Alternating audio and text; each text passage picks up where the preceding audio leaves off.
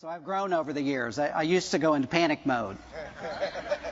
I know that nobody else ever does that, but I was thankful today. My background for years was I was in the business world for a long, long time, and I was part of a team that we went out with. I was never in sales. I was in the creative or the marketing side, but we were at a custom development part of the organization, and so we would go out on these sales presentations, and I remember thinking how hard it was to sit there and present to buyers here, buyers there, but I'm thankful for it now.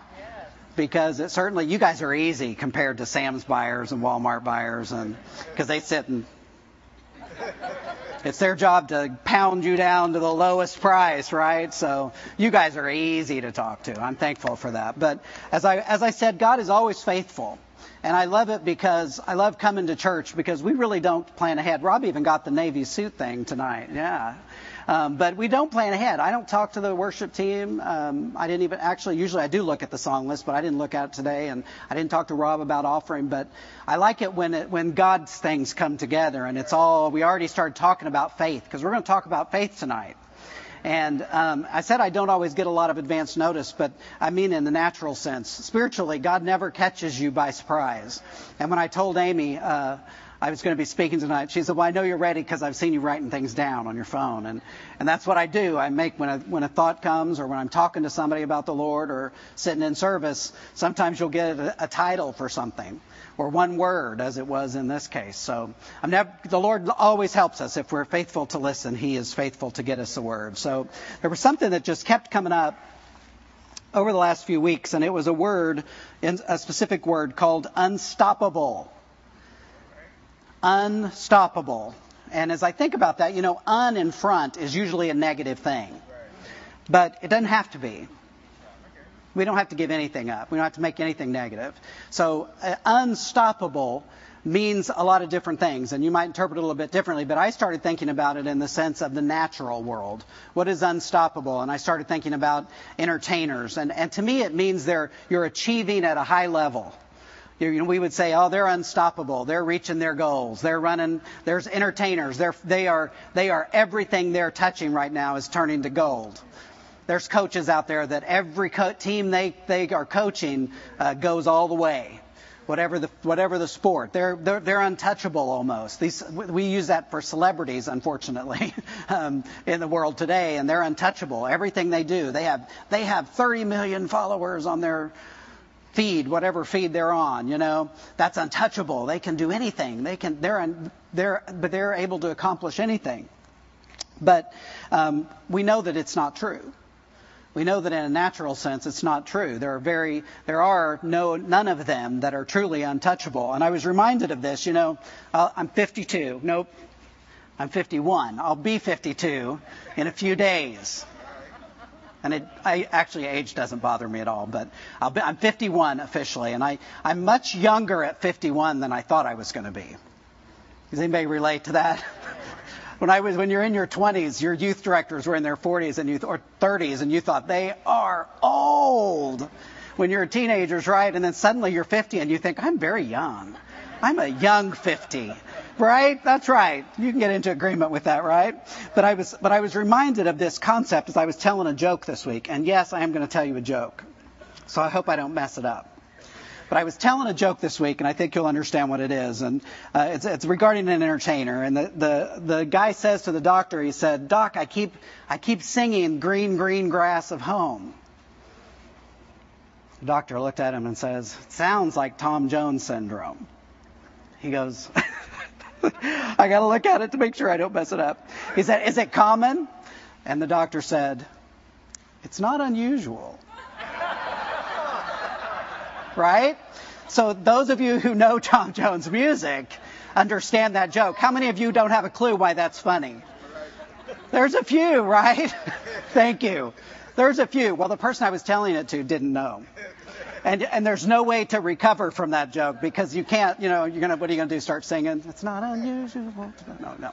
We won't do that in the church. But the point was, many years ago, and actually, truthfully, Tom Jones was before my time. 1 decade. But the truth of it is that is a perfect example of someone who, during their heyday, was filling stadiums, gold records, platinum. I don't even know what they had back then. 8 tracks. I don't know. But whatever it was, he was the top of his field. And yet today, he was unstoppable then, but today a lot of people don't even know who that is. He's probably still performing. I assume he's still alive, but I didn't look it up. But if he is, I'm sure it's not at the level that it was 50 years ago, 60 years ago when he started in the industry. It's not unstoppable. People and things in those sports, those types of things, they have careers, they peak, they come to an end. Amen? They're not unstoppable. It doesn't stick in the natural sense. And on the spiritual side, as Christians, I was thinking about this word unstoppable. And if I went around the room, we would all say, we're faith people, right? We establish we're all faith people. But as we're looking at unstoppable, there's areas that we would say, I'm strong in that area. Maybe you're strong in finances. Maybe you're strong in healing. Maybe you're strong in controlling your tongue, since we've been working on that one as a church, right? Maybe those are areas that you're strong in. And we're really, really strong, and we're really, really good at it. And then cancer comes into your vocabulary. Or your finances take a turn. Or your spouse decides they don't want to be your spouse anymore.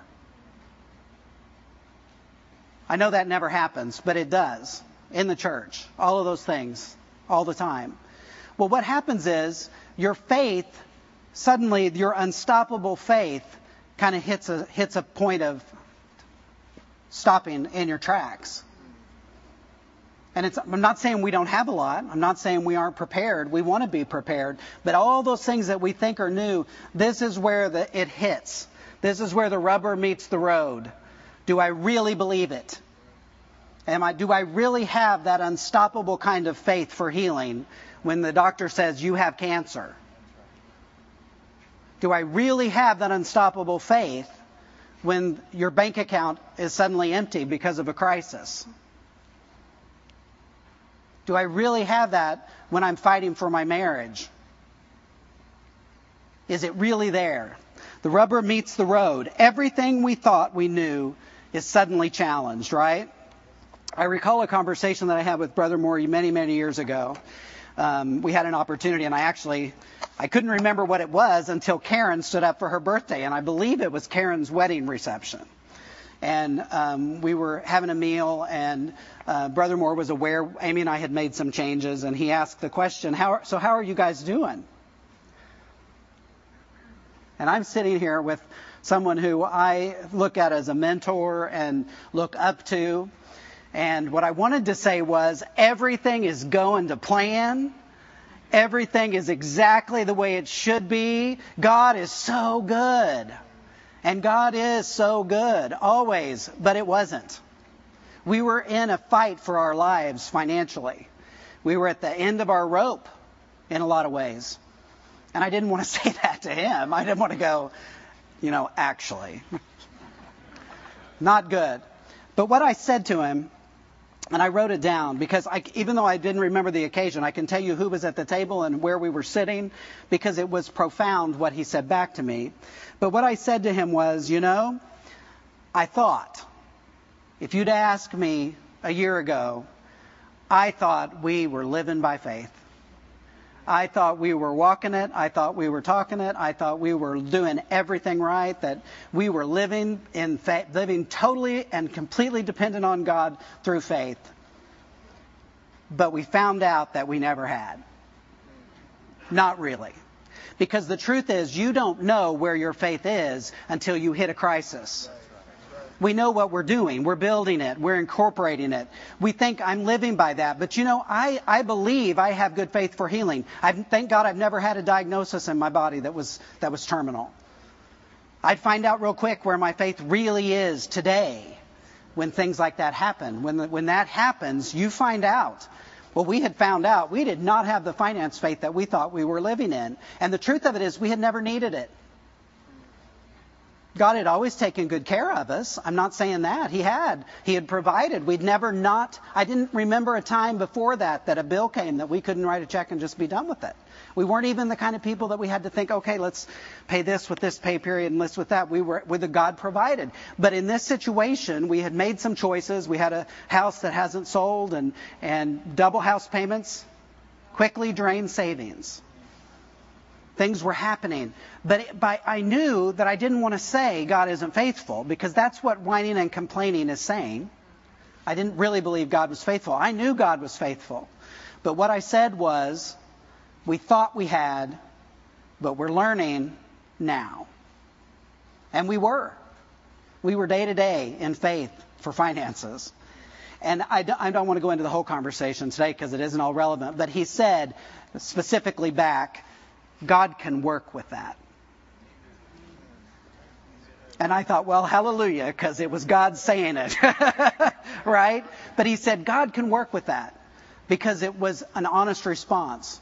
I'll share a little bit more about that later. But we started talking about, he did go on to say something that changed the course of things for us. It was a God conversation. You've had those? I'll share a little bit more about that in a little bit. But we started talking about people in the Bible. I started thinking then, applying this unstoppable concept to people in the Bible. And if I went around and I asked you who are your heroes in the Bible, we would all have a little bit of a different viewpoint. There's Abraham and Moses and Noah. What would we have been if Noah hadn't been faithful to what God called him to do in the face of everything that came up against him? It'd be a different place. We can know that. But Esther, whoever it is for you, we would have a whole lot of different heroes. But over the past, because everybody at Faith Life Church reads their chapter, we've been reading the New Testament. And so a hero that comes up for me, and I know Dave has said that Paul was his hero too, but Paul is also my hero, so Dave has to share. But we've been reading a lot about Paul. Paul, to me, was unstoppable. He didn't quit. He wasn't infallible. We're going to talk a little bit about what he did. But it was partially what he was doing that allowed God to use him the way that it was. So we're going to talk about that just a few minutes. Paul comes to mind. He was unstoppable because he let absolutely nothing else interfere with his calling. He came to a place where nothing except the good news, preaching it, and bringing people into the kingdom was important to him. Physically, in every sense. We're going to talk about some things that happened to Paul. And a side note, as I was preparing, I kept thinking, this is it. And I knew it was it because that's what had been in my spirit for a few days and a few weeks, actually, in preparation for this, not even knowing. But the enemy comes against you, and I'm thinking, this is really simple. Is it too simple, Lord? Is it too simple to talk about Paul? I mean, Paul wrote most of the New Testament. We're pretty familiar with Paul. And I felt like, not an audible voice, but distinctly, the Lord told me two things. And the first one was, the simple things are essential to growing, changing, and becoming more like Jesus. We have to have a grasp on what's simple. Because what our tendency is as people is think, I know that. One of my least favorite things in the whole world is to be talking to somebody or to be giving direction to somebody on staff or talking to somebody and they're like, I know. Well, if I'm talking to you about it, there's a reason. So just humor me and listen again, right? It's a pet peeve of mine. Sorry. Now you know something about Tom. But that's a flesh response. I know.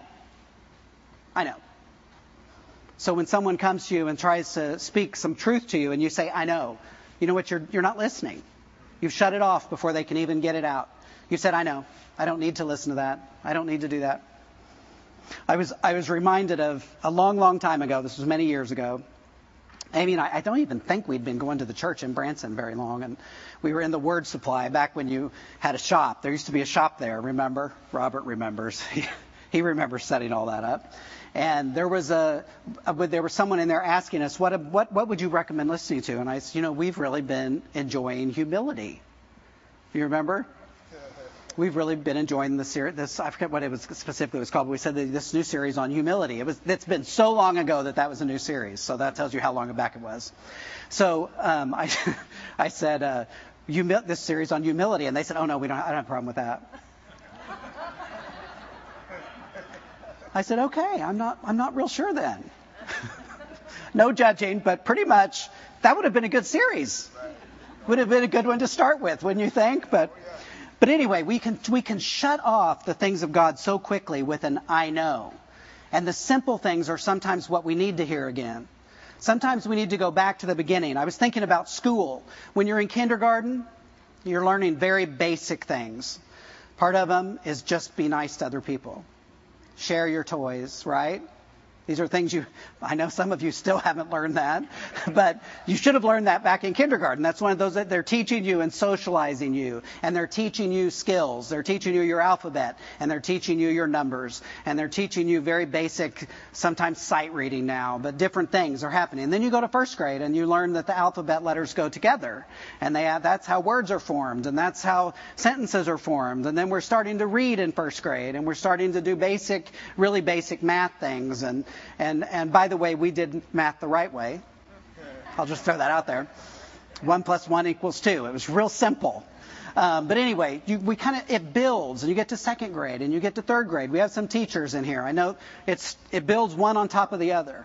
And when somebody gets behind a little bit, it gets harder and harder and harder to catch up because we've missed the fundamentals. What if we decided there's only 15 of 26 letters in the alphabet mattered? I decided in kindergarten, I only need 15 letters. I'm different and more special than everybody else. And so I start life with 15 letters in the alphabet. I'm going to have a really hard time spelling, doing sentences, reading. And yet, spiritually, some people are walking around with 12 of 26 things that they need to know about God. And they're trying to grasp, they're trying to get to this unstoppable place of, I have faith for healing, I have faith for finances, but they only have a small portion of the basics. They're missing critical pieces of the puzzle, right? So we're building on little things. So I'm going to keep it simple tonight. Simple things are good. That's what I decided from that. When the Lord says it's okay, it's okay. You don't even have to think about it again. But unstoppable. What made Paul unstoppable? Well, we're going to read a lot of scripture tonight. I know it took me a minute to get to it, but we're going to read a lot. And for all of you guys up in screens, they're mostly NIV. I give them a little help.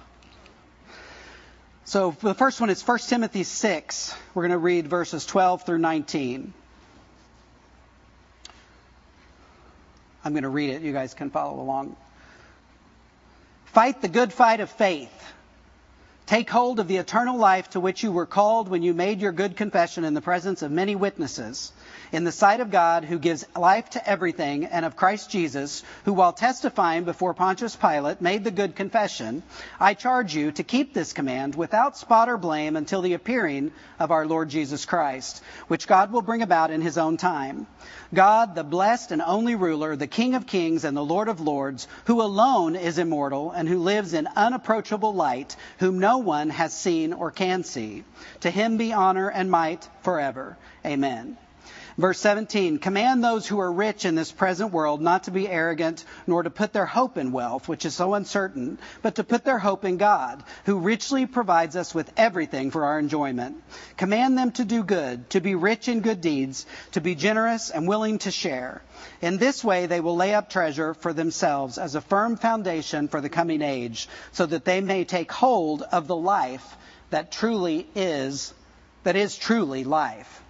The life that is truly life. Fight the good fight of faith. For what purpose? To lay hold of the life that is truly life. Hold that thought. 2 Timothy 4, verse 7. Again, this is Paul talking. It's a pretty safe bet if it's in the New Testament. There's a good chance. High percentage of it. I have fought the good fight. I have finished the race. I have kept the faith. Maybe you think it's an odd place to start. This is toward the end. Paul's telling them, I'm going to be going. I've fought the good fight. I've finished the race. I've kept the faith. It's an odd place to start maybe, but I want to focus on one particular word that appeared at the beginning of both of those, and that's the word fight, good fight. In both of these scriptures above and in multiple other places, Paul talked about the good fight. Now, fighting is not a passive word.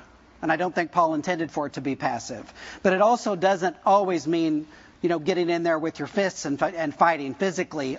That's part of it, but it's not all that it means. When Paul was converted on the road to Damascus, we know already that Paul had drive and purpose. Paul had drive and purpose in his life before the Damascus experience. He went full force to what he thought was right. Now, he later, of course, said he was ignorant and unbelieving at that time, but he was full force going after the church. He was anti-church. He was anti-Jesus. Jesus was not the Messiah. He was, pardon the expression, hell-bent on making sure that came undone. Right? He was going to make sure that it wasn't going to happen. Paul knew what it meant to fight for what you believe in. Now, you don't fight for something that's easy. If it's easy, you don't have to fight for it. Right? He didn't say, go and take care of this and it'll be easy.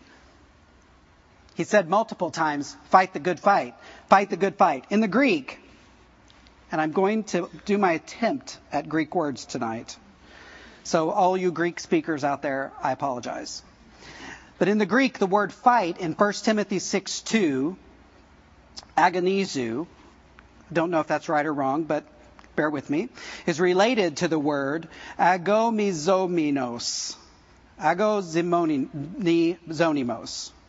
At first I was saying it with the nyos, like it was Spanish Greek. But in that word in 1 Timothy, fight, is related to the word in 1 Corinthians 9:25, and which means compete in the games.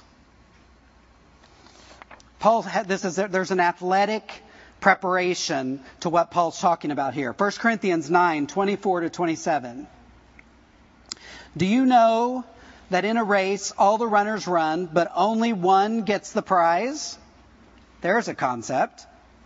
Run in such a way as to get the prize. Everyone who competes in the games goes into strict training. They do it to get a crown that will not last, but we do it to get a crown that will last forever. Therefore, I do not run like someone running aimlessly. I do not fight like a boxer beating the air. No, I strike a blow to my body and make it my slave, so that after I have preached to others, I myself will not be disqualified for the prize. He's talking about getting and maintaining, training to control and maintain your flesh. That's what he's talking about here. The idea of fight is not just the physical fight. There is preparation that comes before the confrontation. There's preparation. Part of the good fight is being prepared for the fight. That's what that's saying.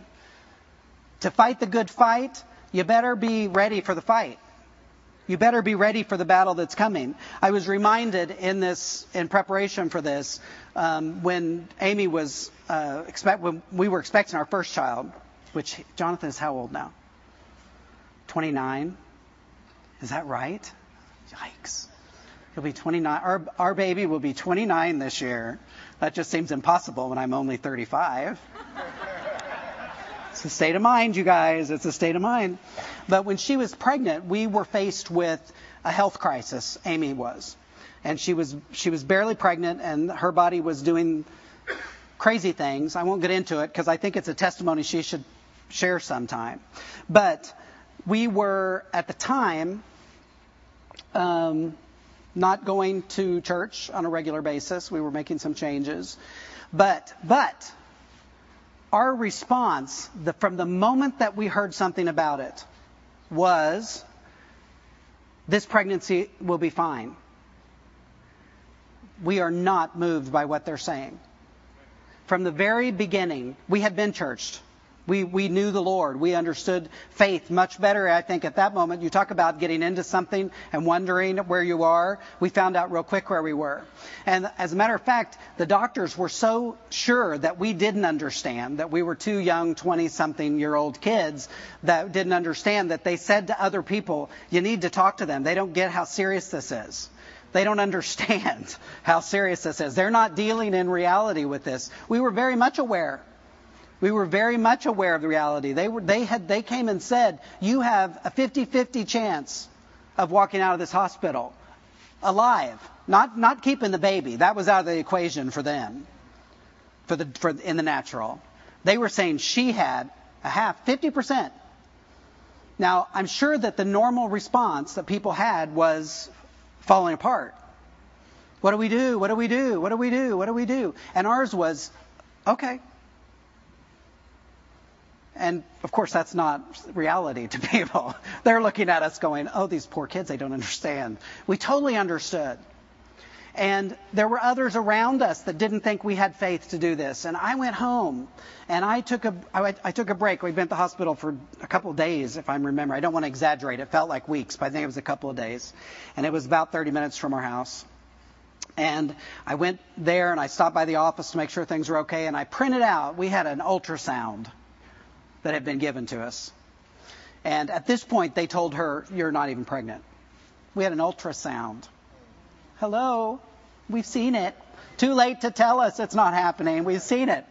They're telling us. And of course, looking back, they wanted us to terminate. So they were telling us what made us feel more comfortable doing that. But we knew. We had already seen it. We had that hope. We had the faith already to do this. And I came back and I printed it out. And I printed out the scripture that says, you knew me when I was formed in the womb. You called me by name. And I wrote this scripture down. And I came back to that hospital and I put it on the wall. And I said, this is what we're believing for. And praise God, it's not us. It's the Word. It's faith. It's standing. It's knowing. It's preparation before the fight. Having that word inside of you. Is God merciful? Yes. God is merciful. He will intervene even when you're not as prepared as you should be. But it's easier to be prepared. It's easier to start out right and not have to, do some crop failure to words that came out of your mouth. But we were prepared for the fight. We had Amy went out of that hospital.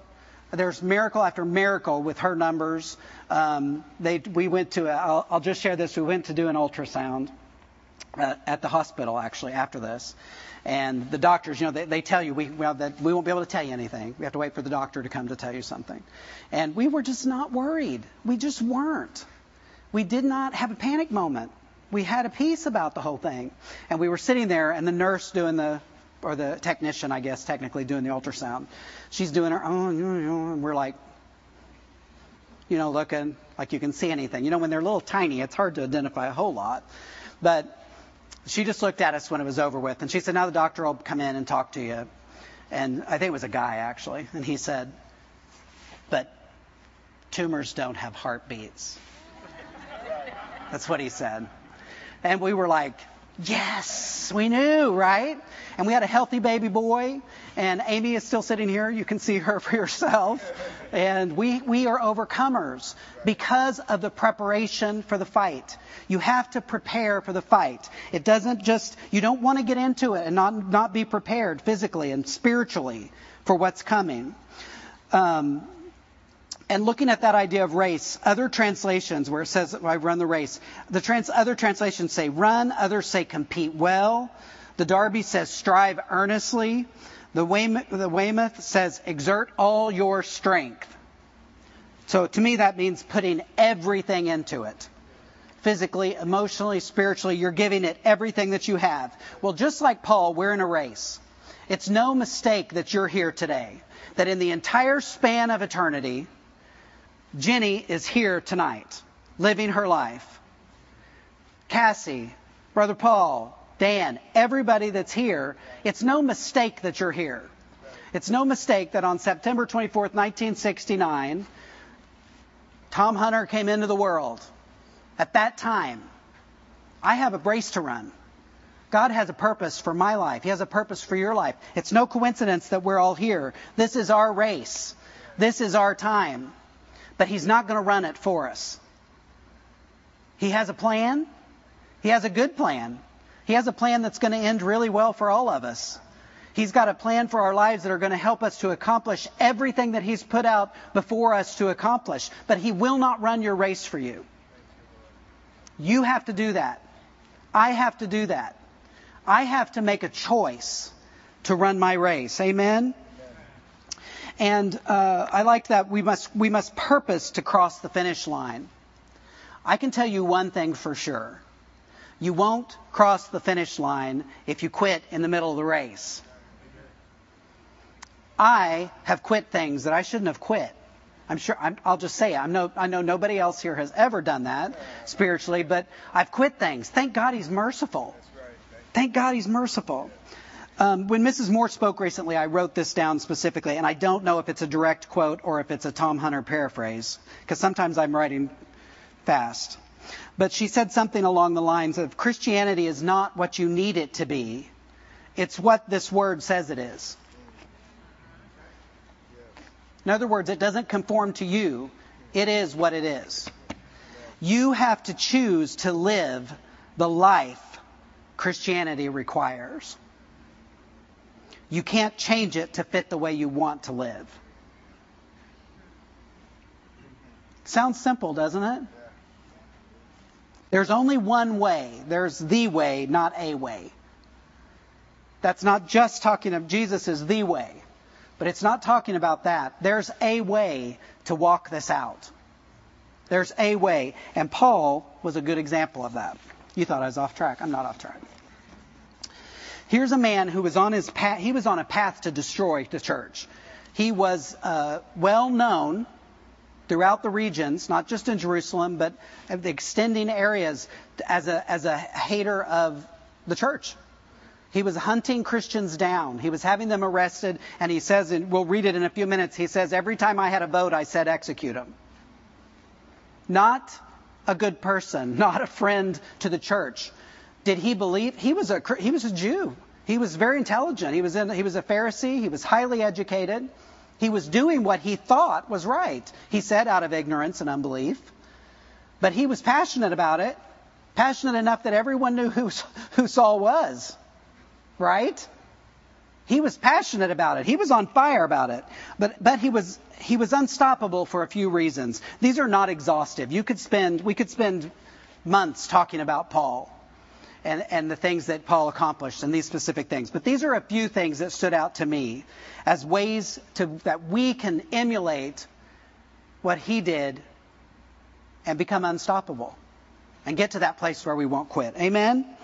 Paul was unstoppable because his salvation was not only a decision, it was an ongoing experience. I want to read the account now in Acts chapter 9. Where we want to start here. We'll just start at the beginning. We'll just read through it quickly.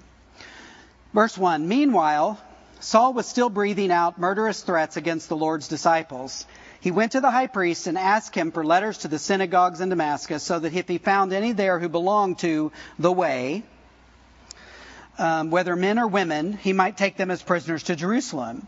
As he neared Damascus on his journey, suddenly a light from heaven flashed around him. He fell to the ground and heard a voice say to him, Saul, Saul, why do you persecute me? Who are you, Lord? Saul asked. I am Jesus, whom you are persecuting, he replied. Now get up and go into the city, and you will be told what you must do. The men traveling with Saul stood there speechless. They heard the sound, but did not see anyone. Saul got up from the ground, but when he opened his eyes, he could see nothing. So they led him by the hand into Damascus. For 3 days he was blind and did not eat or drink anything.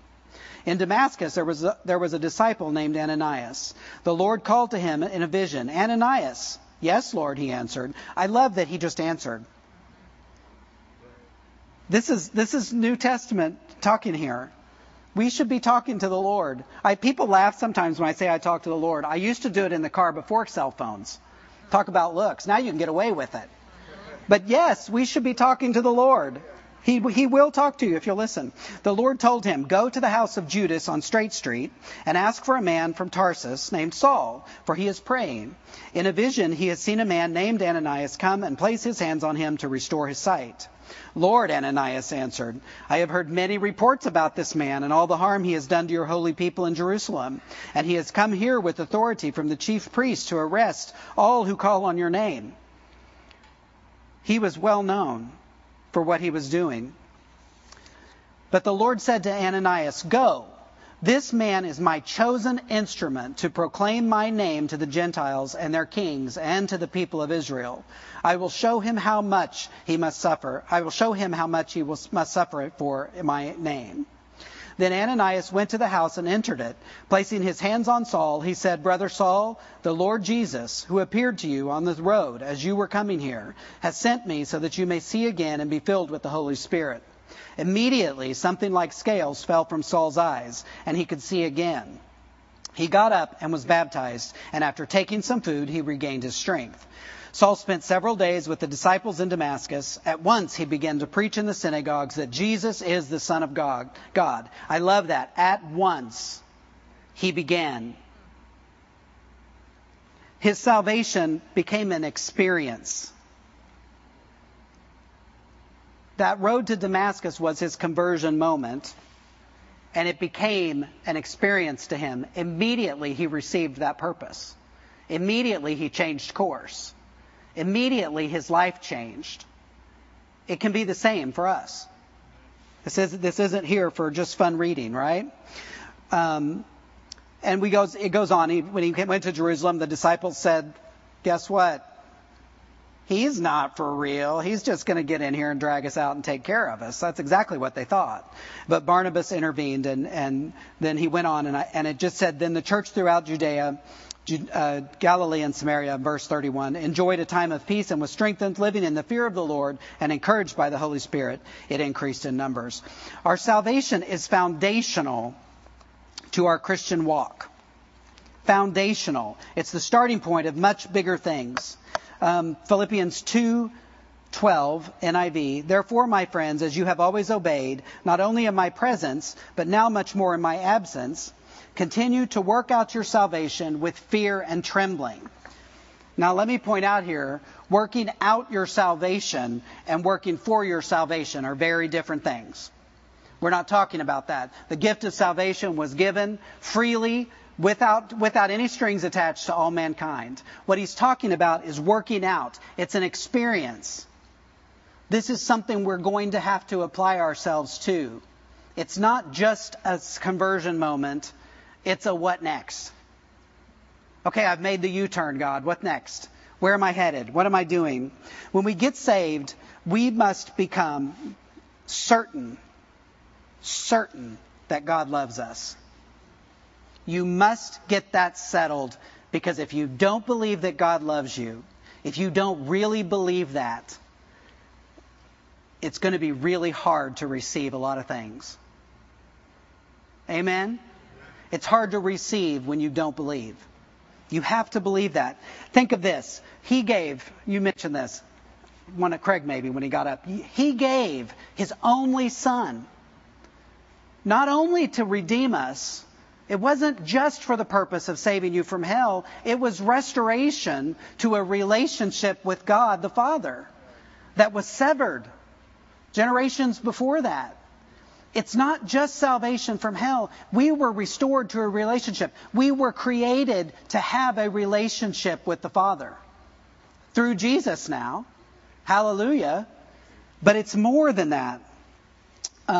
It seems so basic, but I just said we stop at salvation and don't continue into discipleship. We don't keep growing sometimes. We think, I'm saved. You see this oftentimes. I don't want to say often, because I believe our kids are saved and that they're living for the Lord. But a lot of times young people, they think, well, I'm saved. I'm going to heaven. I can do this on the side. I can do a little bit of that. It doesn't really matter. I'm saved. It matters. Because that is a change experience, and you should be developing a relationship with God that changes your attitude about those things. Amen? Paul went all in whatever he did. Whatever was asked of him, he committed to it. He prepared for it. He fought. He never stopped growing in doing things for the Lord. Amen? Paul was unstoppable, second observation, because he embraced his purpose. 1 Timothy 6:12, back to that, he said, fight the good fight of faith. Take hold of the eternal life to which you were called when your good confession, when you made your good confession in the presence of many witnesses. It's that fight the good fight, take hold. Take hold of it. It's an action word. You have to choose to embrace it. Paul's conversion was immediate, it was irresistible, and it was not going to be suppressed. Just as fervently as he went after, I'm looking at you over my readers, just as fervently as he went after the Christians when he believed that Jesus was not the Messiah, he became more on fire for God, reverse course. That's a pretty big flip-flop. I would venture to say a lot of us haven't made that kind of a flip-flop in our lives other than just that receiving. Most of us aren't anti-God and become God. We just didn't know, right? He was anti and became. That's a pretty amazing conversion, actually, when you think about it. I love his description of his salvation experience and how he embraced the purpose brought to it. In Acts 26, the Message, he's talking to King Agrippa. He's on trial, basically. And I love Paul. Do you guys ever read these scriptures and kind of see some attitude? Just a little bit. Sometimes they have voices of people you know when you read them. I'm not naming any names, but it's just funny. But Paul took the stand, and I'm going to skip down for the sake of time. He says,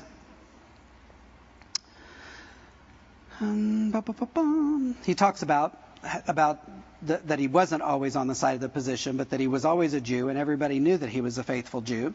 And he was out trying to catch the believers. But let's see, verse 12, to help the screens people. One day on my way to Damascus, armed as always with papers from the high priest authorizing my actions, right in the middle of the day, a blaze of light outshining the sun, poured out of the sky on me and my companions. "O King," it was so bright, we fell flat on our faces. Then I heard a voice in Hebrew, "Saul, Saul, why are you out to get me? Why do you insist on going against the grain?" I said, "Who are you, Master?" The voice answered, "I am Jesus, the one you're hunting down like an animal. But now, up on your feet, I have a job for you. I've handpicked you to be a servant and a witness to what's happening today and to what I am going to show you. I'm sending you off to open the eyes of the outsiders so that they can see the difference between dark and light and choose light. See the difference between Satan and God and choose God. I'm sending you off to present my offer of sins forgiven and a place in the family, inviting them to the company of those who begin real living by believing in me." What could I do, King? I like that. Because he's like, well, what could I do? That's his defense. What could I do? I can't just walk away from a vision like that. I became an obedient believer on the spot. I started preaching this life change, this radical turn to God and everything it meant in everyday life, right there in Damascus, went on to Jerusalem and the surrounding countryside, and from there to the whole world. Paul completely embraced his calling. Immediately. What else could he do? I suppose if you had a bright light, it would be easier too. But you know what? We have a bright light. Your salvation experience is no less important than Paul's. It's no different. It may have happened a little bit differently, but every one of our stories is the same. God called you into salvation. The scripture says that's the only way men are saved, is for God to call. For the goodness of God draws them in, points men to salvation, right? So it's a good thing. I would say my own personal example, and Dave will remember this. This is a don't do what Tom did, do what Paul did. And actually it was interesting because today, as I was studying, I was here at the church a little bit early. As I was studying, the Lord brought to my recollection when I was a little boy in the first house I ever remember living in, and we were getting ready for church, and I told my mother, someday I'm going to preach to people. I had not thought about that in 45 years. He brought that to my recollection. And he did it for a purpose, because I sat in Dave's office, I don't know, 12, 14 years ago, and we were having a moment. I've had some moments with Dave, and Dave still loves me. It's good. He's, iron sharpens iron. He sharpens me. He helps me. He's a blessing to me. I'm not sure I've always been a blessing to him.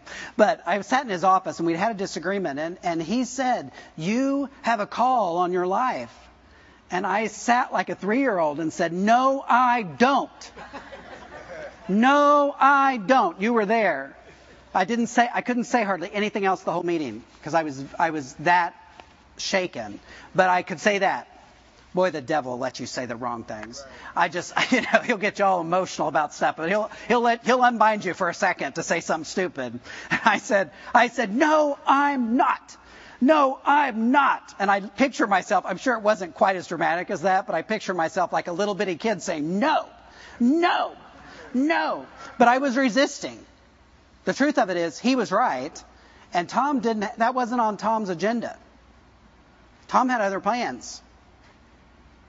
Anybody else ever have other plans? Oh, yeah. I had other plans. I'm thankful that it took a little sojourning, but God gets you back.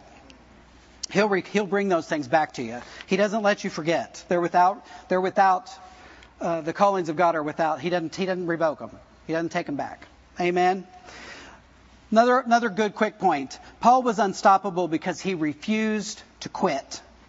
If you don't listen to anything else that I have to say tonight, if I just annoy the snot out of you, listen to this one thing tonight. Do not quit. You can't finish if you quit. And you will be tempted to quit. Paul was tempted to quit. He had every reason to give up. Do you remember any of them? I'll refresh you. In Acts 14, you don't have to put these up. He was stoned and left for dead. We just watched that. He was stoned and left for dead. These people knew what they were doing. They didn't intentionally leave him for dead. They take rocks and pelt you with them until you are dead. They thought he was dead and dumped him. That happened to somebody, right? It happened to Paul. In Acts 27 and 28, he was shipwrecked. In 2 Corinthians 11:24, he says, 5 times I received from the Jews 40 lashes minus 1. 3 times I was beaten with rods. Once I was pelted with stones. 3 times I was shipwrecked. One night I spent a day and a night in the open sea. I have been constantly on the move. I have been in danger from rivers. I have been in danger from bandits. I've been in danger from fellow Jews, in danger from Gentiles, in danger in the city, in danger in the country. Are you getting the point? In danger at sea and in danger from false believers. I have labored and toiled and have gone without sleep. I have known hunger and thirst and have gone without food. I have been cold and naked. Besides everything else, I love this. Besides everything else, I face the daily pressure of my concern for the churches. In other words, besides everything else, I have to put up with you. I'm concerned about you. Right? That's what he's saying. But he's been through some stuff. The man went through some stuff. And I know that in the world today, people are going through some of these things. But the reality of it is we aren't today in this country. I'm not looking, I'm aware of, at anybody that's been stoned and left for dead for their belief. I'm not looking at anybody that's been shipwrecked 3 times. Am I? I apologize if you have been. I'm not looking at anybody that's been literally in danger for the vast majority of his life. From that turning point on, he was a target. He was a marked man. They tried many times to take him out. But it didn't deter him. He said in Acts 20:24, you could quote it, "But none of these things move me. Neither count I my life dear unto myself, so that I may finish my course with joy and in the ministry which I have received of the Lord Jesus to testify the gospel of the grace of God." He was convinced of his calling. He didn't quit because he became convinced on that road to Damascus. At the time of his salvation, he became convinced that the Word of God was true. And he chose to live the life that God had for him. Amen? We can develop that same never quit attitude. 100%. We're capable of it. We can do it. Romans 8:31-39. Put that up for us. What then shall we say in response to these things? If God is for us, who can be against us? He who did not spare his own son, but gave him up for us all, how will he not also, along with him, graciously give us all things? Who will bring any charge against those whom God has chosen? It is God who justifies. Who then is the one who condemns? No one. Christ Jesus, who died, more than that, who was raised to life, is at the right hand of God and is also interceding for us. Who shall separate us from the love of Christ? Shall trouble or hardship or persecution or famine or nakedness or danger or sword? You need to write this down and add in all the things that you think are separating you right now. Shall finances? Shall health crisis? Shall marriage problems? Shall work problems? Shall children problems? Can any of those things separate us from the love of Christ? None of them. None of them are more important than this. For your sake, it's written, for your sake we face death all day long. We are considered as sheep to be slaughtered. No, in these things we are more than conquerors through him that loved us. For I am convinced that neither death, nor life, nor angels, nor demons, neither the present nor the future, nor any powers, neither height nor depth, nor anything else in all creation. It's one of those all qualifiers in there. Nothing. Are you getting the point? Nothing can separate us from the love of Christ, Jesus, our Lord. In Hebrews 11:1, that's your faith chapter, right? Now, faith is a confidence of what we hope for and assurance about what we do not see. Paul was unstoppable because he refused to quit. He didn't give up because he kept his eyes, the last one, he kept his eyes fixed on the kingdom and the kingdom business. In 2 Corinthians, in the Amplified, it says, therefore we do not become discouraged, disappointed, or afraid. He was an encourager. Have you noticed that? It's another good trait about him. Though our outer self is progressively wasting away, yet our inner self is being progressively renewed day by day. For our momentary light distress, this passing of trouble is producing for us an eternal weight of glory, a fullness beyond all measure, surpassing all comparisons, a transcendent splendor and endless blessedness. So we look not at the things which are seen, but at the things which are unseen. For the things which are visible and temporal, just brief and fleeting, but the things which are visible are temporal, but the things which are invisible are everlasting and imperishable. You know, back when we were just talking, when I was talking about Paul in 2 Corinthians, he was talking about everything that he had been through. You know, he was really very frustrated when he was going through that statement, which is why I said he was at the end there. I think he was kind of like at Tom's paraphrase, and I have to put up with all of you too. He was frustrated because they had been listening to some people who were coming in and being a little bit bragging about, oh, I've been through this, you have to listen to me. You know, I'm shortening the story, but essentially they were listening to people that didn't know what they were talking about and had come in the name of the Lord and were not in the name of the Lord. They were false teachers. And he was frustrated that these things impressed them. He was frustrated that anything that he had been through should impress them. He kept saying through the course of it, it's foolish that I'm talking about this. But since it impresses you, let me tell you, right?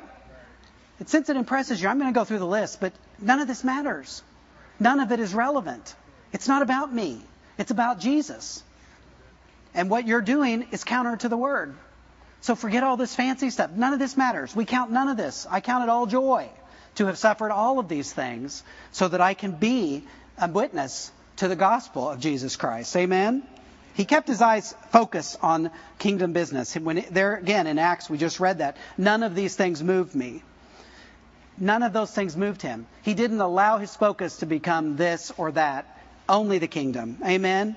Many of us are too easily moved because we start looking at circumstances instead of looking at the Lord. That makes you vulnerable to the lies of the enemy. When we take our eyes off of Him, we become vulnerable. We put ourselves in a vulnerable spot. And we begin to listen to the whispers. You're not good enough. They don't like you. They're not using you to your full capacity. Can you believe they didn't ask you to do that? Why wouldn't they ask you to do that? You're way more qualified than them. So on and so forth. Well, that tickles our little fleshy ears. And we say, yeah. Instead of looking to Him in the kingdom and say, it doesn't matter whether I'm doing it or they're doing it. It's getting done. That's the message of the gospel. And if I'm thinking about that, I don't care what people are saying. The enemies, we have become so sensitive to the whisper of the enemy, but we can become so immune to the screaming that we don't even hear it when we focus on him, when we focus on the things of the kingdom. Isn't that great? We are not victims, helpless victims. We are the righteousness of God in Christ. We are overcomers. He just said that. We're more than conquerors. I'm not a conqueror. I'm more than a conqueror. Right? On and on. You have to come to a place where you're focused so much on the kingdom business that you're not allowing anything else to happen to distract you. Paul was unstoppable. The real thing is because he purposed to be unstoppable. He made a choice. I touched on that in the very first thing. He made a choice to be unstoppable. None of these things move me. You can stone me. I'm going to get up and walk to the next city. When we read that recently, that just stood out to me. I mean, how many times have we read that? And I thought, he couldn't have been in great shape. He was stoned to death. I don't know if he was dead and we don't know that, but we know that they left him for dead. He had enough injuries that they thought he was dead. And what did he do? It doesn't say they nursed him for 6 weeks and they did this. It says he went right on. He went right on preaching the gospel. He had work to do. He had appointments. They were expecting me here. They were expecting me there. Here, this man of God, who was anti-God, anti-Jesus, was chosen while he was anti-Jesus to become the man that essentially established the churches that as we still follow today. He planted churches. He mentored pastors. He mentored elders. He sent people to them. He talked to them himself. He corrected. He encouraged. We're still living in that model today for churches and how he set them up. Way back then, God used an imperfect person who was willing to make a U-turn. And God would have used someone else if he hadn't chosen to make a U-turn. God would have got it done. But he handpicked him. Why? Because he knew behind the chase, behind the conviction, was a heart to him. It was misguided, but he thought he was doing the work of the Lord. He was just mistaken. But once he came to believe and understand, he totally and completely turned himself around. The great thing is, I think that's one of the greatest things of his story is the U-turn. God is merciful. You can't get so far away from him that he won't let you come back. As a matter of fact, I'd say you're probably not as far away as you think you are, because he really doesn't let you wander so far that he can't see you, so far that he doesn't care anymore. He allows us to come back. Maybe you've made some turn that you're not happy about. Maybe you've listened to something you shouldn't have listened to. Maybe you've come to believe something that was completely contrary to truth. Paul did. He believed something that was contrary to the very most important truth that there is, that Jesus was the Messiah. Born, died, crucified, risen again. Paul didn't believe that. That's a pretty big truth to not believe, right? That's a whole lot bigger than they don't like me. To put it in perspective. It's a whole lot bigger of they're not using me. Put it in some perspective. God allows you to switch just like that. It was an instantaneous change for Paul, and it can be an instantaneous change for us. I know earlier on I said something about, there was something that the Lord said to me, 2 things, and I know you think I forgot the second thing, but I didn't. The second thing that God said to me, and I was thinking to myself, man, I want to be more like Paul. I want to be more like Paul. Do you ever do that when you're reading about something? I want to be like that. And it was like the Lord said, Paul would say, try to be more like Christ, because that's what he was trying to do. He wouldn't want you to be like him. He wants you to be like the Master, because that's what he spent his life doing, was becoming more like Jesus, living Jesus out to people, explaining how to live the life that God had for them to live. And I just thought I think that shows sometimes God has a sense of humor. Sometimes if you're sitting there and you're listening, he's like, I tell somebody all the time, like, you're my hero. I said, aim higher. Aim higher. I'm not a hero. And it's funny. I'm doing that to be funny. I mean, I don't really think I'm all that, but I'm doing it to be funny. It's aim higher. But I think sometimes the Lord says us about things. Aim for Jesus. Aim to be like Him. Use Paul as an example. He's a great man. You can learn a lot from Paul, but you don't want to be Paul. I want to be Tom, seeking Jesus. Amen? It's a good thing. And then one other thing I wanted to share, that conversation that I had with Brother Moore as I was talking today, and I don't want to make it, I don't talk to Brother Moore all the time, and I'm not name dropping in the sense, this was many, many years ago. But in the midst of that battle, I had a choice when I was asked that question. I could answer with flesh, which was really the temptation, is your flesh to say, do you have a few minutes? Let me tell you, it's not good. It's not good. We can't pay our bills. We got stuff going on. It's not good. I mean, God is faithful, but I could have answered that way. It would have been truthful. But as I was reading through these notes, the Lord, said to me basically, not audibly but distinctly inside, He said, if you had answered and done the fleshy response or lied and said everything was good and go on, He wouldn't have been able to get me my answer. Because I was able to respond with a spiritual truth, even when the truth wasn't what I wanted it to be. The natural truth, I thought that was so, you could do a whole nother talk on just that statement. I was being able to respond with a spiritual truth, even when the natural truth wasn't what I wanted it to be. In the natural, I wasn't seeing it yet. But I knew it was Tom's problem, not God's problem. In the sense that He had more for me. He had more for us. God didn't put us in this position, but He had the power to get us out of it based on the words that were coming out of our mouth. Isn't that good? If we'll listen to Him, guys. We've made a lot of mistakes. I'm not saying that to say we do everything right. We don't. We get corrected. The Lord says, don't do that. If you're not getting corrected, you maybe get up and do something. Because if you're trying to do something for the Lord, there's going to be instruction that comes with it. Because it's never exactly what you think it should be. He's going to get it done right in His way. But if we'll listen, He will help us.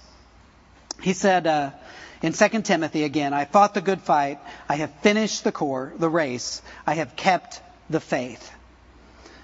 We can finish strong too. And in Galatians 2:20, it says, this is from the Message translation. I don't even know if we have that. Galatians 2:20. What actually took place is this. I tried keeping rules and working my head off to please God, and it didn't work.